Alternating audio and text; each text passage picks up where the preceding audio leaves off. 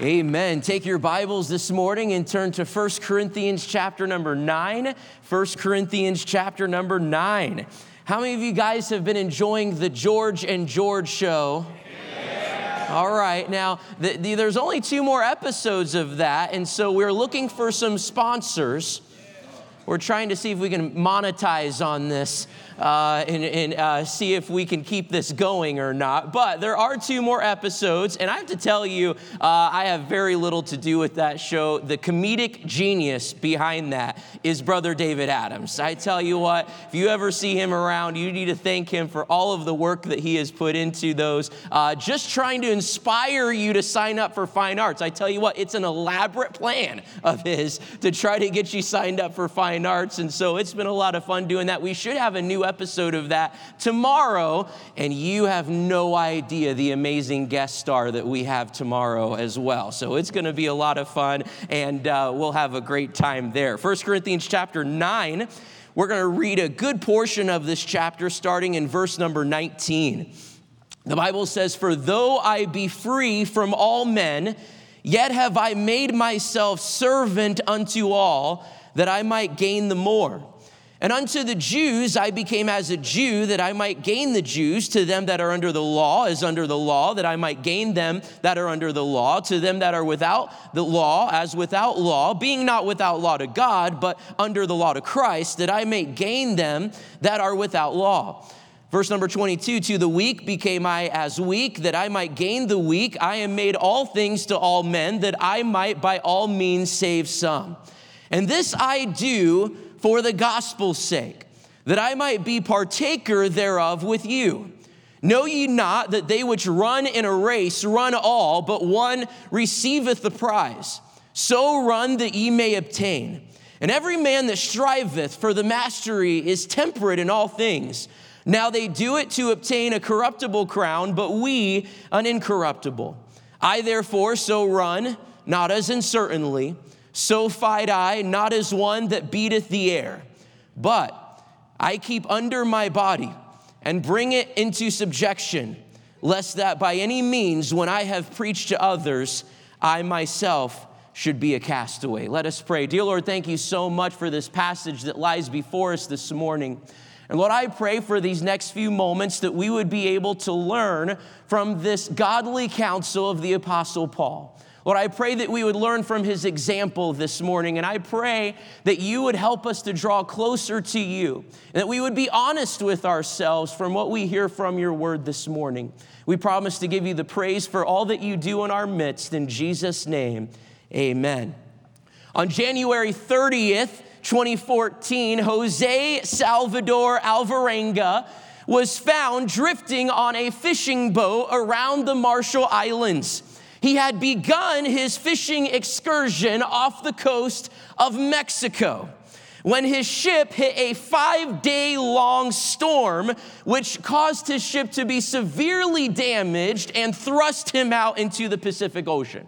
Now, a search party was sent out by his employer, but it only lasted for 2 days. And if I had any advice for Jose, I would say you need to find some new friends, okay? If they're only willing to look for 2 days for you, but they looked for 2 days and they just gave up. Jose and his fishing partner was out in the middle of the Pacific Ocean and caught fish and turtles and jellyfish and seabirds to survive aboard their ship. And they drank rainwater and turtle blood for hydration. His fishing partner eventually passed away. He died from starvation. He could no longer stomach eating the raw meat.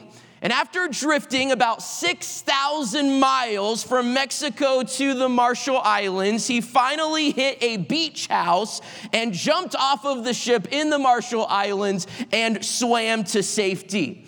Jose would become the longest surviving castaway in history, being adrift for 14 months. There are many Christians today, however, who are secretly drifting from God. Eventually, this drifting becomes known, but most of the time it begins in secret. It goes throughout stages, and it will go unnoticed if we are not heeding the Word of God and constantly checking our spiritual lives. Now, the word castaway here in verse number 27 is used only once in the Bible, but the Greek word is used pretty often throughout the New Testament. It literally means to be rejected or unworthy. Now, we would think of the term castaway as a nautical term, but that's not how the Apostle Paul is using this term here. He's using it as an illustration for a race. He's picturing a herald who is summoning the contestants and proclaiming the prizes at the end of the race. This herald also is announcing those who have been ejected or disqualified from the race. Now, in Greek culture, you had to be a Greek citizen to be a part of one of these races. And when you were ejected from this race, it did not mean that you lost your Greek citizenship. It just meant that you could no longer run in that race. And it is a picture this morning of the Christian life for us. This passage is not referring to a rejection of salvation. It's not talking about a rejection of a citizenship from heaven, if you will. It's speaking of being rejected from an eternal reward. Look back at verse number 17 of our passage. For if I do this thing willingly, I have a reward. But if against my will, a dispensation of the gospel is committed unto me, what is my reward then? Verily that when I preach the gospel, I may make the gospel of Christ without charge, that I abuse not my power in the gospel. He is speaking of a reward, the fruit of the Christian life. Seeing souls saved and lives changed, seeing God use yourself in an amazing way out in the ministry. And yet we see many in our culture and in our churches today who are being ejected from the race. They have become a castaway. A castaway preaches to others while not controlling himself. A castaway preaches to others but has no sight on the future heavenly prize. A castaway preaches to others as a show, but has no spiritual depth. God forbid that a castaway would stand and preach the gospel to others when he cannot even control himself. And yet this occurrence happens all throughout our churches and has happened countless times over and over again. This should be your greatest fear as a Bible college student and your greatest fear going into the ministry. Serving God, being in front of others, but secretly in the depths of your heart, becoming a castaway. How can we keep from being ejected from the race? How can we avoid being a castaway? Let me give you 3 determinations this morning to avoid being a castaway. The first determination I see is found in verse number 16.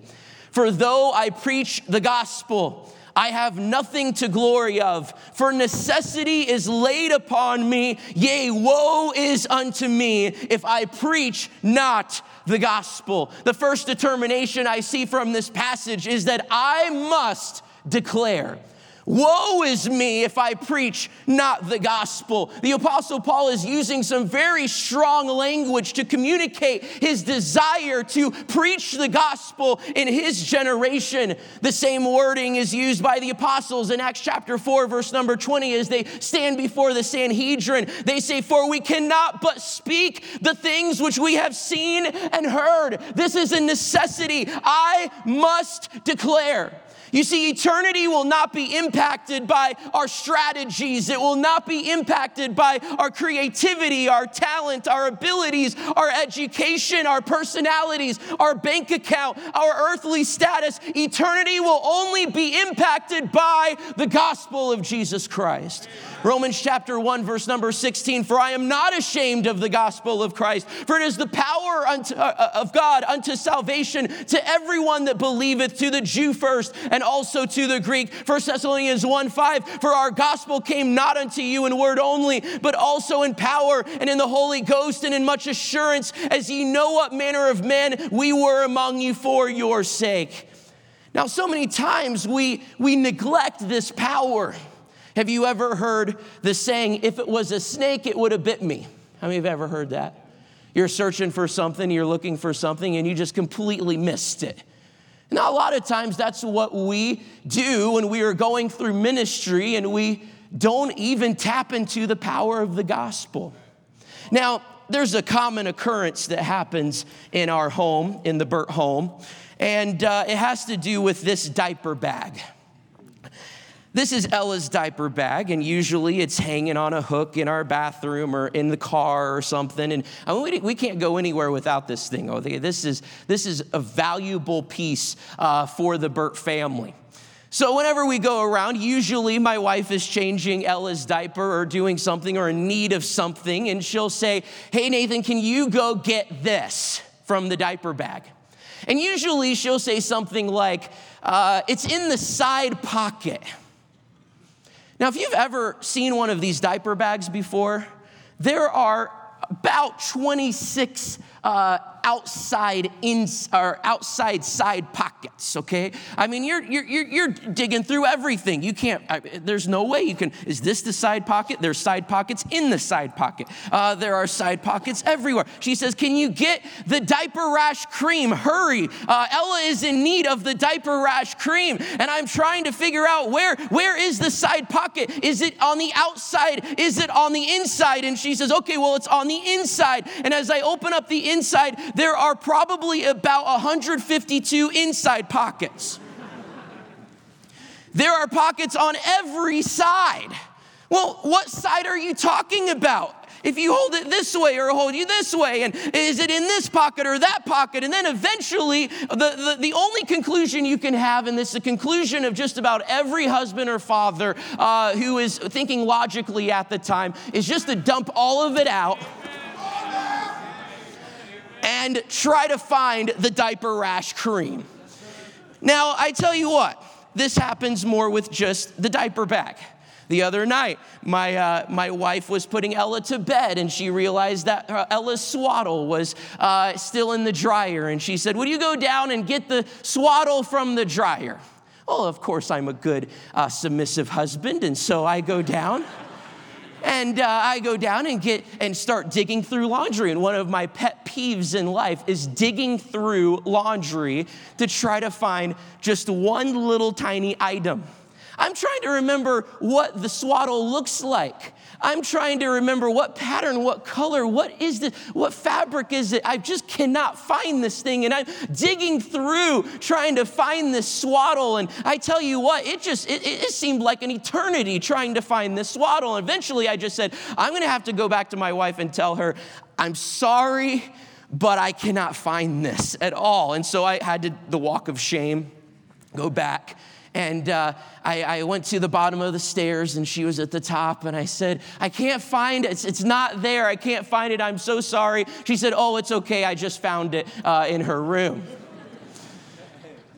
Now, no matter if it's a diaper bag or whether it's a swaddle that you're trying to find in a dryer, you know, with that dryer, that swaddle wasn't there in the first place. I had some inaccurate information. But God doesn't give us inaccurate information. And the gospel is not hidden in some side pocket this morning. If it's hidden in your side pocket, then you've neglected it. It's not an important thing to you. You think that you can go through the motions of Bible college and ministry and academics and relationships and go throughout all of these aspects of life, and the gospel is just tucked in some side pocket somewhere, and you're not even taking it out to be able to use it with great power. Unfortunately, many of us have changed Paul's statement here in our own lives to, woe is me if I preach the gospel. This is illustrated by the fact that 198 students on last week's focus report said that they were at the Saturday College Soul Winning Rally. when only 132 students were counted in the Saturday morning soul winning rally. You're not just neglecting the gospel, now you're lying about it. God help a student body who is coming to Bible college to change the world, can't even show up for a 15-minute soul winning rally. I'm not talking about those who are on bus rallies and church rallies. I know we're split up everywhere. I'm talking about people who said that they were here, who were not here. You're neglecting the gospel. You're missing it. God help us if we're training a generation of Christian servants to go out into ministry and can't even show up to a 15-minute soul winning rally. I did a little bit more math. And when you do the math of how many doors were knocked last week compared to our entire student body, an average of 22 doors per student. 30 students didn't even turn in their focus report last week. We come to chapel and we hear sermon after sermon after sermon about the gospel, the power of the gospel. And it's very easy to sit here and amen and get excited about it, but man, I gotta sleep in on Saturday mornings. I'm sorry. And man, I know I'm going to get demerits if I don't put on there that I was there, so I'm just going to lie about it and say that I was there. God help us. How can we go out into this dying world and see the power of the gospel when we're around it every single day and we still haven't tapped into the power, the life-changing power of the gospel of Jesus Christ? You're preparing for ministry and you can't even show up to a rally? You can't even go out and knock more than 22 doors on a Saturday morning? How are we going to change the world? How are we going to train laborers for the harvest? Some of us need to repent, not only of lying, but of neglecting the gospel. I must declare, when is the last time that you took the gospel out of the side pocket and used it to see the power that only it can bring? Number one, I must declare. The second declaration I see here is in verse number 19. For though I be free from all men, yet have I made myself servant unto all, that I might gain the more. Now in this chapter, chapters 8, 9, and 10, there's a continuing theme throughout this section of the book. And it's Paul addressing the subject of eating meat offered to idols. Now, some Christians in this time believed that idols had no power. They were fake idols. There was no reason to avoid these idols or to avoid eating meat offered to these idols. And they believed that God was the one true God, and they had the perspective that they could freely eat this meat that was offered to them. Turn back to chapter number 8, verse number 4. He says, as concerning, therefore, the eating of those things that are offered and sacrifices unto idols, we know that an idol is nothing in the world and that there is none other God but one. So he says, some of you guys are saying, these idols are fake. There's no problem with me going to a marketplace or going to this temple to just buy meat and to not participate in their worship, but just to purchase some meat at this time, especially in this very wicked city of Corinth. And yet we read that other Christians who were saved out of this wicked Corinthian idolatry avoided the town halls and the temples where this meat was sold. Look at verse number 7. Howbeit there is not in every man that knowledge, for some with conscience of the idol unto this hour eat it as a thing offered unto an idol, and their conscience being weak is defiled. Using this specific example, Paul begins to elaborate on Christian liberty. Turn back to chapter number 9, verse number 22. To the weak became I as weak, that I might gain the weak. I am made all things to all men, that I might by all means save some.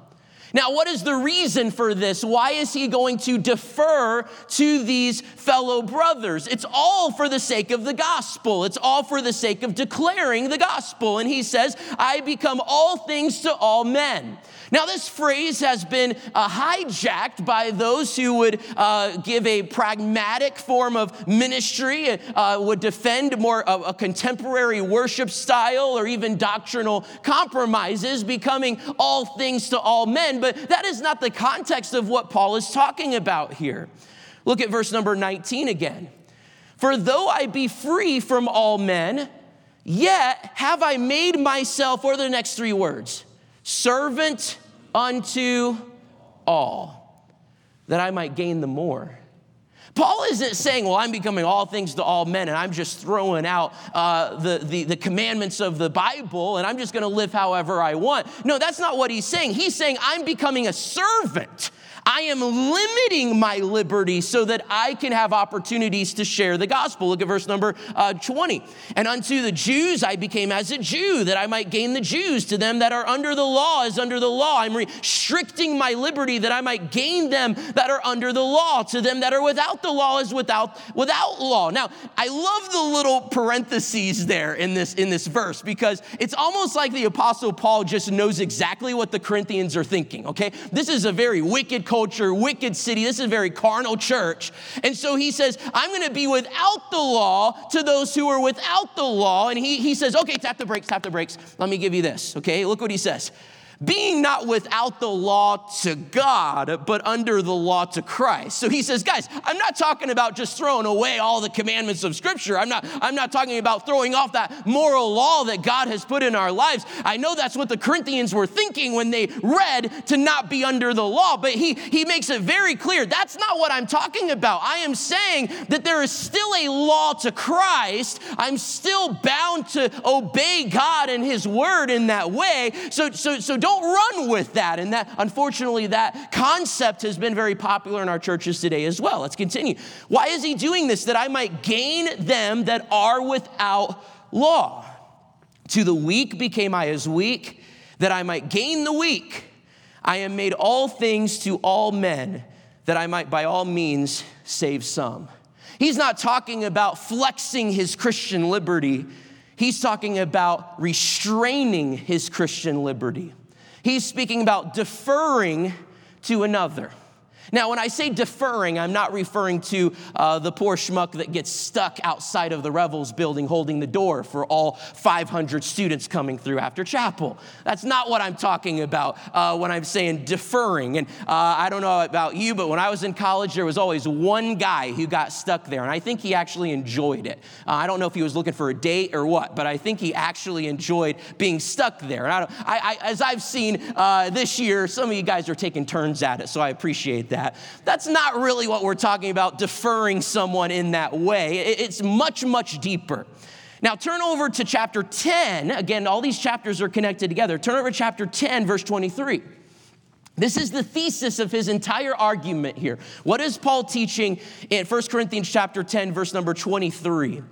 All things are lawful for me, but all things are not what? Expedient. All things are lawful for me, but all things edify not. Turn back to chapter 8. Chapter 8, verse number 9. Again, he's repeating this over and over again to the Corinthians.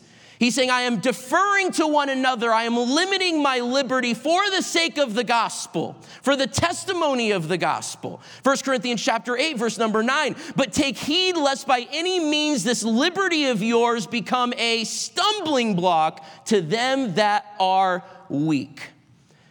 You know, oftentimes as young people, we want to pull down the higher standard of the previous generation. We mock it. We make fun of it. We brag that we know better than what the previous generation had. I mean, you just bring up the word culottes and you're going to have a really good joke in the dorm, right? We mock higher standards a lot of times. And we understand that some standards have been historically held, are not grounded in Scripture. They're going to differ from person to person. But Paul did the exact opposite. He submitted himself to the brother with the higher standard, the weaker brother who would not eat the meat. Look at Romans 14. Romans 14, turn over there. This is another parallel passage about this. We read so many blogs, we hear podcasts, books, conferences, all devoted to pulling down a higher standard. But is that what Paul would have done? Look at Romans chapter 14, verse 21. It is good neither to eat flesh, nor to drink wine, nor anything whereby thy brother stumbleth, or is offended, or is made weak. He says, you got the liberty. You can go to the temple and buy meat. There's nothing that says you can't. You guys know that God is the one true God and that these idols are fake. So you have the right doctrine there, and you're not necessarily doing anything wrong. But if it causes your brother to stumble or be offended or be made weak, and it grieves the conscience of your brother, then it's good to not do that anymore. What do we do in our generation? We post it on Instagram. We try to make a statement. We have to release the next podcast to tell someone why this is not in the Bible and why this higher standard is ridiculous. God says in verse number 22, I want you to see this in Romans 14, verse number 22. Hast thou faith? Or aren't you so confident about this? Whether you're eating the meat or not, hast thou faith? Are you confident in what you are saying? Great. Have it to thyself before God. What is he saying? He's saying, guys, whether you're eating meat or not eating meat, great. I'm glad that you're confident in it. Be strong in that conviction, but keep it to yourself. Don't be arguing about it. Don't be causing divisions about it. You don't have to start a podcast about it. You don't have to have a dorm discussion about it. You don't have to tell your life story on social media and how you've been delivered from all of the legalism of your past church. No, you don't have to tell the world. Defer to one another. Take the high road. If someone has a higher standard, then be thankful for it and move on. Don't feel like it's your life calling to pull everything down as this new generation. The third determination I see here, not only I must declare, I must defer, but lastly, I must discipline. Look at verse number 25. And every man that striveth for the mastery is temperate in all things. Now they do it to obtain a corruptible crown, but we an incorruptible. I therefore so run, verse 26, not as uncertainly, so fight I, not as one that beateth the air. But I keep under my body and bring it unto subjection, lest that by any means, when I have preached to others, I myself should be a castaway. The Apostle Paul is using two illustrations of Greek athletes here. He's using the illustration of a race. We've talked about that already. He's saying that I don't run aimlessly. I have a goal. I have my sights set on the goal. I'm not going to be distracted one way or the other. I'm going to make sure that I'm deferring to my fellow brothers, but my main goal is to declare the gospel. I'm going to keep my eyes on the prize. I don't run aimlessly. See, he says, I therefore so run not as uncertainly. But then he uses another illustration here of boxing. How many guys, any fans of boxing in here? Now, this Greek boxing that he's referring to is very different than what we would refer to as boxing today. This word keep under, that it's used in verse 27, but I keep under my body, literally is talking about striking under the eye, or even giving a black eye to your flesh.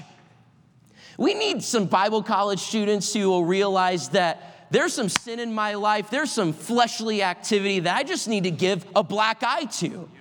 I just need to mortify it, Romans 8:13. For if ye live after the flesh, ye shall die. But if ye through the Spirit do mortify the deeds of the body, ye shall live. He uses this illustration here, so fight I not as one that beateth the air. He's referring to what could be called shadow boxing.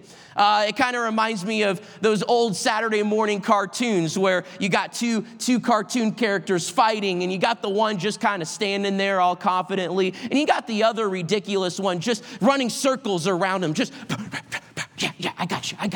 I'm going to beat you. And it's just running all around. And then what usually happens in that cartoon, the one guy who's just calm and, he's usually a lot bigger than the other guy, just boom, and he's out, all right? That's the picture here, beating the air. He's saying, I'm not just going around just beating the air. I'm not going around just picking a fight with everybody. I'm just not going around purposelessly. I'm going to not fight the air. I have a purpose. I have a real enemy, and I must mortify that enemy. Now, this ancient Greek boxing, I think we have a picture of a statue in a museum here of what these boxing gloves look like in the ancient Greek world. Aeneid writes of Entellus' boxing gloves being made of ox hide bands with lead and iron sewn into them. Spartan boxers would box and fight to the death. We're not talking about just a little squabble. Now, I don't know about you, but I have really no desire to get in any type of boxing rink with any person, but especially with a person who has lead sewn into his boxing gloves. What is Paul saying here? He is illustrating this fight against sin. He is saying, I'm not going to fight the air. I have a real enemy, and every single day of my life, I will mortify that enemy, and I will make sure that I am living for God.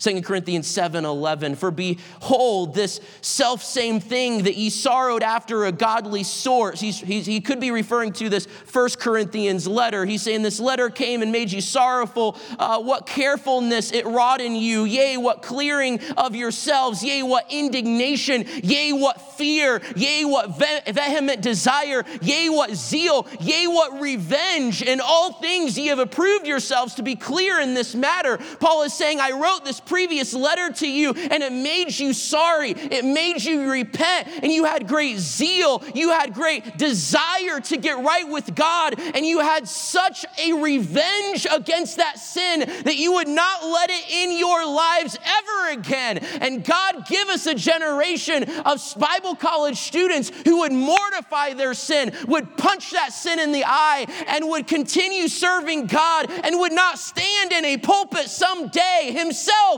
a castaway. 1 Corinthians 10:13, there hath no temptation taken you, which is not common to man, but God is faithful, who will not suffer you to be tempted above that ye are able, but will with the temptation also make a way of escape, that ye may be able to bear it. Amen. We cannot be a college that changes the world if we cannot be changed ourselves. 2 Timothy 4:7, Paul keeps this illustration in his last letter. I have fought a good fight. I have finished my course. I have kept the faith. What's your goal? What's your goal in life? What motivates you to get through those difficult times? What are you fighting? Don't fight the brother who has the higher standard than you. There are real enemies living inside of you, your own flesh. There are real enemies around you, the world and the devil, who are fighting you every step of the way. Make sure that you are fighting the right enemy. Warren Wiersbe sums up this chapter well. He says, in order to give up his rights and have the joy of winning souls, I will declare and I will defer. Paul had to discipline himself. That is the emphasis of this entire chapter. Authority, rights must be balanced by discipline. If we want to serve the Lord and win his reward and approval, we must pay the price. Verse 14 of chapter 9, look at this verse and we'll be done. Summarizes the entire chapter. 1 Corinthians 9:14. Even so hath the Lord ordained that they which preach the gospel should live of the gospel. How can I avoid being a castaway? I must declare. There's nothing that's going to stop me from declaring. I must defer. For the sake of the gospel, so I can have more opportunities to declare the gospel, I'm going to defer my rights. I'm going to give in to that higher standard. Number 3, I must discipline. I cannot live a lazy, unproductive life. I have my sights set on eternity. Bible college students, are you doing ministry right now as a castaway? Are you riding that bus and you know you're a castaway? Are you standing in a pulpit or in a lectern somewhere on Sundays teaching a group of kids or teenagers and you know that you're a castaway? Or do you just need to make the decision this morning, God, I will never be a castaway. I will declare, I will defer, and I will discipline. Let us pray. Dear Lord, thank you